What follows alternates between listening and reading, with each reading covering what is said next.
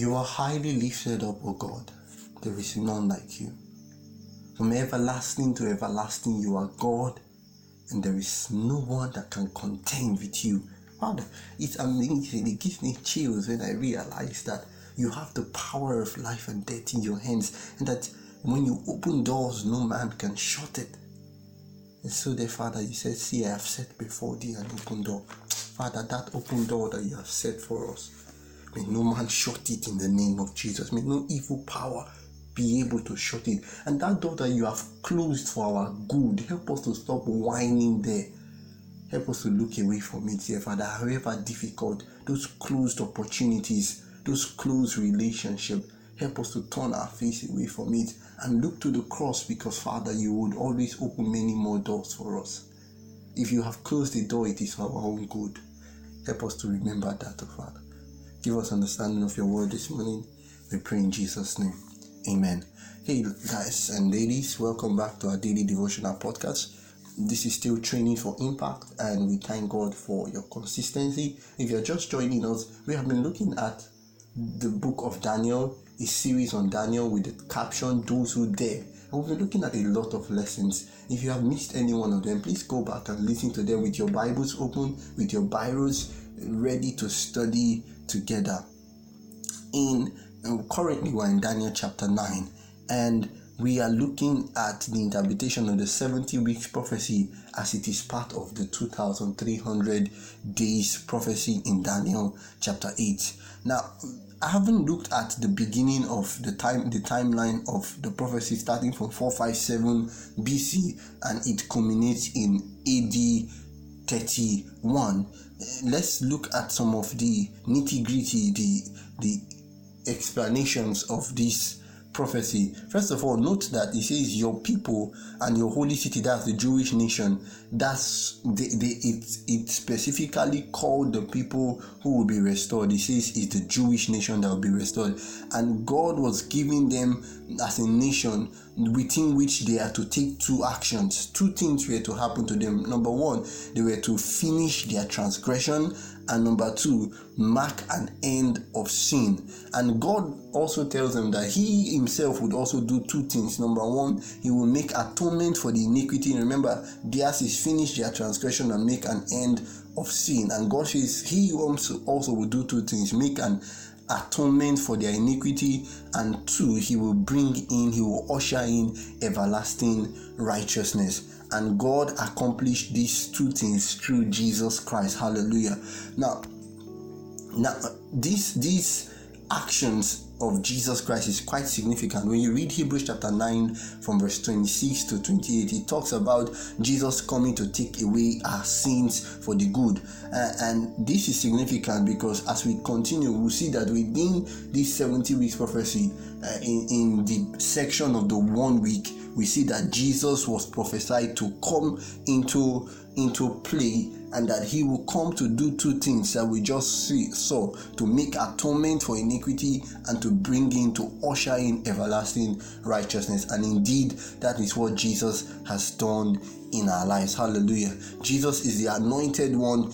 Unlike how some persons explain the prophecy of the 70 weeks, especially the 1 week prophecy speaking about the Messiah, some persons attribute it to different persons, but that's not true. The Prince of the host has always been one and one person alone, and that's Jesus the Christ, who comes to usher in righteousness, who comes to make atonement for us. So this is significant because it shows us that we are in sync.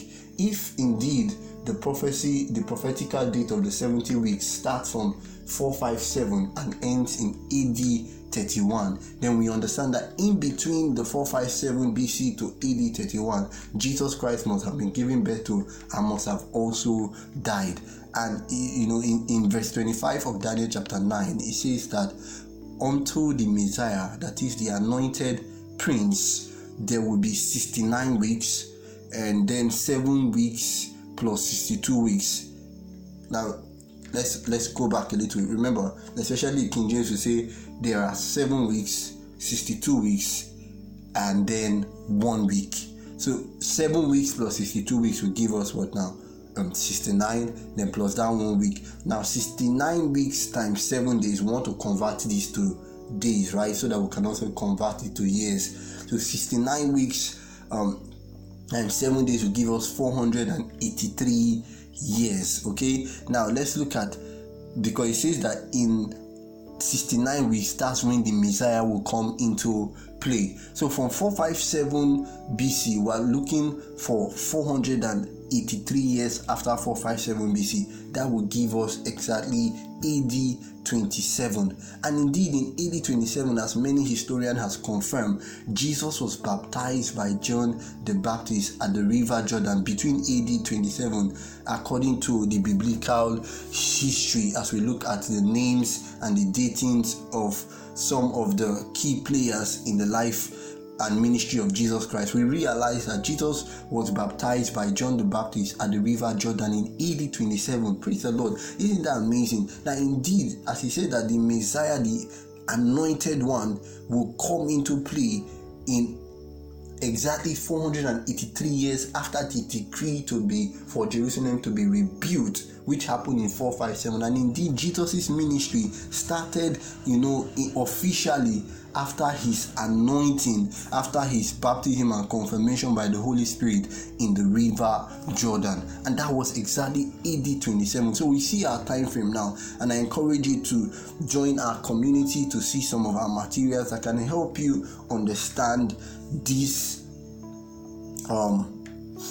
prophecy more. So you also see the pictures, you see the charts, and if you don't know how to join our community, please chat us up and we will be able to engage in communication, in conversation, and add you to our community. Okay, so after the 62 weeks, within the 70 weeks, he said the Messiah will be cut off and have nothing. And we understand that, okay, so if Jesus was baptized AD 27, he says in the middle of the remaining 1 week that Jesus the Messiah will be cut off. So and that 1 week equals 7 days, right? And 7 days equals 7 years. Remember that if it's 483 years and out of 490 years, which is the 70 week, then we're looking at 7 years after AD 27. And he says in the middle of that's 3.5 years later, the Messiah will be cut short. And we know that indeed Jesus' ministry only lasted for 3.5 years. At the middle of that, indeed, Jesus was crucified and he finally resurrected. Now in verse 26, he says that the prince of the people of the prince who is to come will destroy the city and the sanctuary. And indeed, after the death and resurrection of Jesus Christ, many years later, in AD 70, the Emperor Titus and his Roman army destroyed Jerusalem. And remember, in Matthew chapter 24, as well as in many other places, Jesus warned of the destruction, of the coming destruction of Jerusalem. And in some part, Jesus will say how we mourn for them, because he saw that Jerusalem would be a heap of does. And indeed, it was described very terribly in verse 26 of Daniel chapter 9, that it will come like a flood. And he says even to the war will bring about desolation. And indeed it was really fierce. He says historians suggest that 500,000 Jews died, almost totally depopulating the Palestinian region, and God had prophesied that this would happen, and it happened exactly the way it is. And now let's look at the remaining half. Okay, so we've seen that in 457 the prophecy began, the 70 weeks prophecy began, and first of all we took it bit by bit, the 69 weeks. And we saw that in the 69 weeks, it culminates in AD 27, okay, which Jesus was baptized by John, and remaining 1 week, which is 7 days, which indeed is 7 years. And in the midst of that 7 years, 3.5 years into that, Jesus would be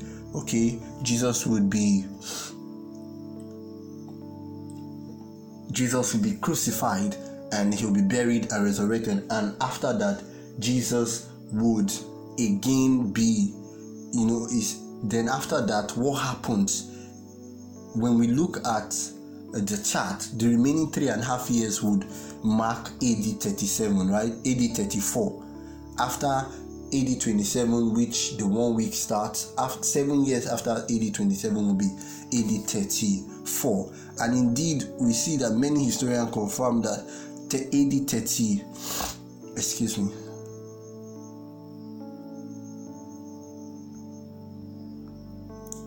Okay, so in AD 27, Jesus was baptized. Between AD 31, Jesus was killed. Okay, and in AD 34, Stephen was stoned and killed, and marking the turning point of the Christian of the gospel, of the spread of the gospel. And many people understand that indeed between AD 32, AD 33, AD 34, but most scholars agree that in AD 34, that was when Stephen was killed, and that was the end of the 70 weeks prophecy. You see, in verse 27 of Daniel chapter 9, it says, even until a complete destruction, one that is decreed, is poured out on the one who makes desolation. In Daniel chapter 7 verse 11, remember that he foretold of a time when both Christian and pagan Rome will receive their punishment from God. And indeed this was fulfilled when Jerusalem was destroyed and annihilated. Now let's look at how the last weekend, once again, the Jews were finally rejected. They rejected the message of Jesus first of all, and they killed Jesus, and then killed Stephen, which marked the end of their probation, as you see, in AD 34. And the disciples of Jesus, after the killing and the murder of the first martyr, that's Stephen, the disciples of Jesus started spreading out to the Gentiles, and they no longer remained in Jerusalem. And that was how the gospel got to everywhere, even to us here in Nigeria. So a little review. First of all, the vision concerning the daily in Daniel chapter 8, we understand that to be 2,300 years prophecy, and then the 490 years were cut off from the 2,300 years prophecy. So the 2,300 years prophecy started in 457 BC, as we've seen today, and ends in 1844. You can do the mathematics. 457 to 1844 gives you 2,300 years, and then in the midst of this, there is a 490-year prophecy which started also in 457 and ended in AD 34 with the stoning of Stephen, which marks God's judgment against the children of Israel. And Daniel could now understand this, although he didn't fully understand. But he understood that, okay, yes, the 70 years prophecy that God gave to Jeremiah in Jeremiah 25, as well as other prophets, indeed that 70 years ended in around 538 to 457, where different commands were given for Jerusalem to be restored. So Daniel indeed saw the fulfillment of the prophecy given to Jeremiah, where the children of Israel were allowed to go back to Jerusalem to rebuild and restore the temple and even the city itself, which was heralded by the likes of Nehemiah and Ezra and Zerubbabel and the rest of them. So we see that Daniel now understood that, okay, that 70 years prophecy in Jeremiah is different from this 70 weeks prophecy that was given to him in Daniel chapter 8 and explained in Daniel chapter 9. This one is about the children of Israel having rejected the Messiah, the Prince, killing and murdering him in the 1 week prophecy in AD 31 after Jesus' baptism in AD 27, and then their destruction that was coming to them because of their transgression, which happened in AD 70 when Titus and his generals encamped Jerusalem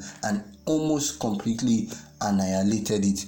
It's a beautiful chart, the way the Lord works. It's amazing that the first part and even the second part of this prophecy are already being fulfilled, and we can see them happening. Now let's do a last review before I give us our lesson for today. We've been seeing some lessons. You can glean some lessons, but before I summarize it, a review of Daniel 2, Daniel 7, Daniel 8, and even Daniel 9. You just see the beautiful picture there.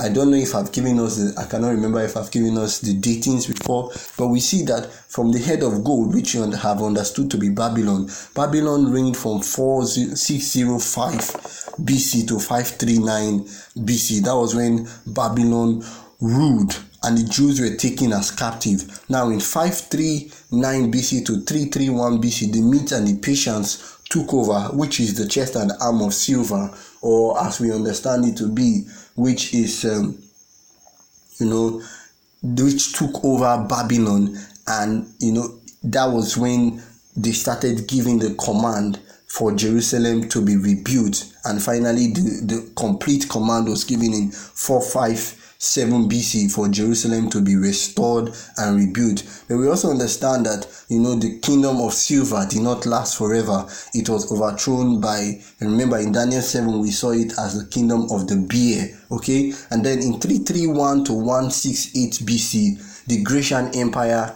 came into power, represented by the bronze in Daniel chapter 2, represented by the leopard in Daniel chapter 7, and then in Daniel chapter 8 it was represented by the he-goat with one notable horn. Remember, okay, but even their own kingdom did not last forever. But then Jerusalem was already rebuilt, and in 168 BC the Grecian Empire was destroyed by the beast that cannot be described, by the same beast which its qualification was given as the kingdom of iron in Daniel chapter 2, the beast that cannot be described in Daniel 7, the 10-horn beast, and the little horn power in Daniel chapter 8. And this kingdom, we understand this to be the Roman Empire, both as the pagan Rome and the papal Rome in its two phases, and they reigned from 168 BC to 476 AD when Rome was now broken into two, and from 476 AD to even present today we see that we are in the midst of the iron mixed with clay, where we have a divided Europe and indeed a divided world, where there are some that are hot, some that are cold, some that are believers, some that are not. And he says they shall try to cleave to each other, but they will never succeed, and that judgment will come. And we understood that the 2300-year prophecy culminated in 1844, where judgment has begun both in heaven and on earth, where the record books are being opened both for the living and for the dead, and that God is recording all that we do. And much more than that, God is using the Seventh-day Adventist denomination, a people born out of prophecy, to restore that which the little horn power has destroyed. Remember, we understood that the little horn power has tried to do three things, and especially number one, to draw attention away from the sanctuary in heaven, away from the ministry of Jesus in heaven, down to the earthly. And the Seventh-day Adventist denomination, as well as all Christendom, if we key into it, we are called to draw back the heart of men to God, to draw back the attention of men to the sanctuary of God in heaven. And friend, I want to tell us that, having looked at all of these things, we see that all of the prophecies of Daniel have come to an end, remaining the last scenes of earth history to play. What side of this great controversy are you in? Looking at all of these things, even if the ones you do not fully understand, but you surely know that there is a conflict, there is a divide between good and evil, between the forces of darkness and between the forces of God. Which part are you playing? Because you see, my friend, you cannot stand in the fence. If you have been on the fence for so long, I encourage you, the place you are is even most dangerous, because you receive crossfires from both angles. Why not decide to enter into the camp of Jesus today? Why not invite him into your life and surrender that thing that you know that you must give up, because it's destroying your life, it's destroying your marriage, and it will destroy your future if you don't surrender it today. You think you are enjoying right now, but you are not. You know it's killing you. Sometimes when there is silence, you hear that voice that still tells you that it's wrong, that you need to change, and God is able to make you change. Do not listen to the devil that keeps on feeding you with lies. You can trust God. You can trust him with your problem. Why not surrender all to Jesus today? Like really, really surrender. And not just like you did yesterday, but this time you say, Lord, help me this time. Help me this time not to relapse. And Lord, when I fall, help me to know it's not by power, not by might, but by the Spirit of the Lord. Father in heaven, there's somebody who is really struggling, who really needs your help. Please visit with mighty power. Change us, O God. Make us like you. We see all of these prophecies fulfilling, dear Father. May we not be on the wrong side of prophecy. May your vengeance not fall upon us. May let it be your love that falls upon us, O God. We ask and pray in Jesus' name. Amen. God bless you. Tomorrow we'll continue Daniel chapter 10, and then we're making progress. 3 more chapters. God bless you.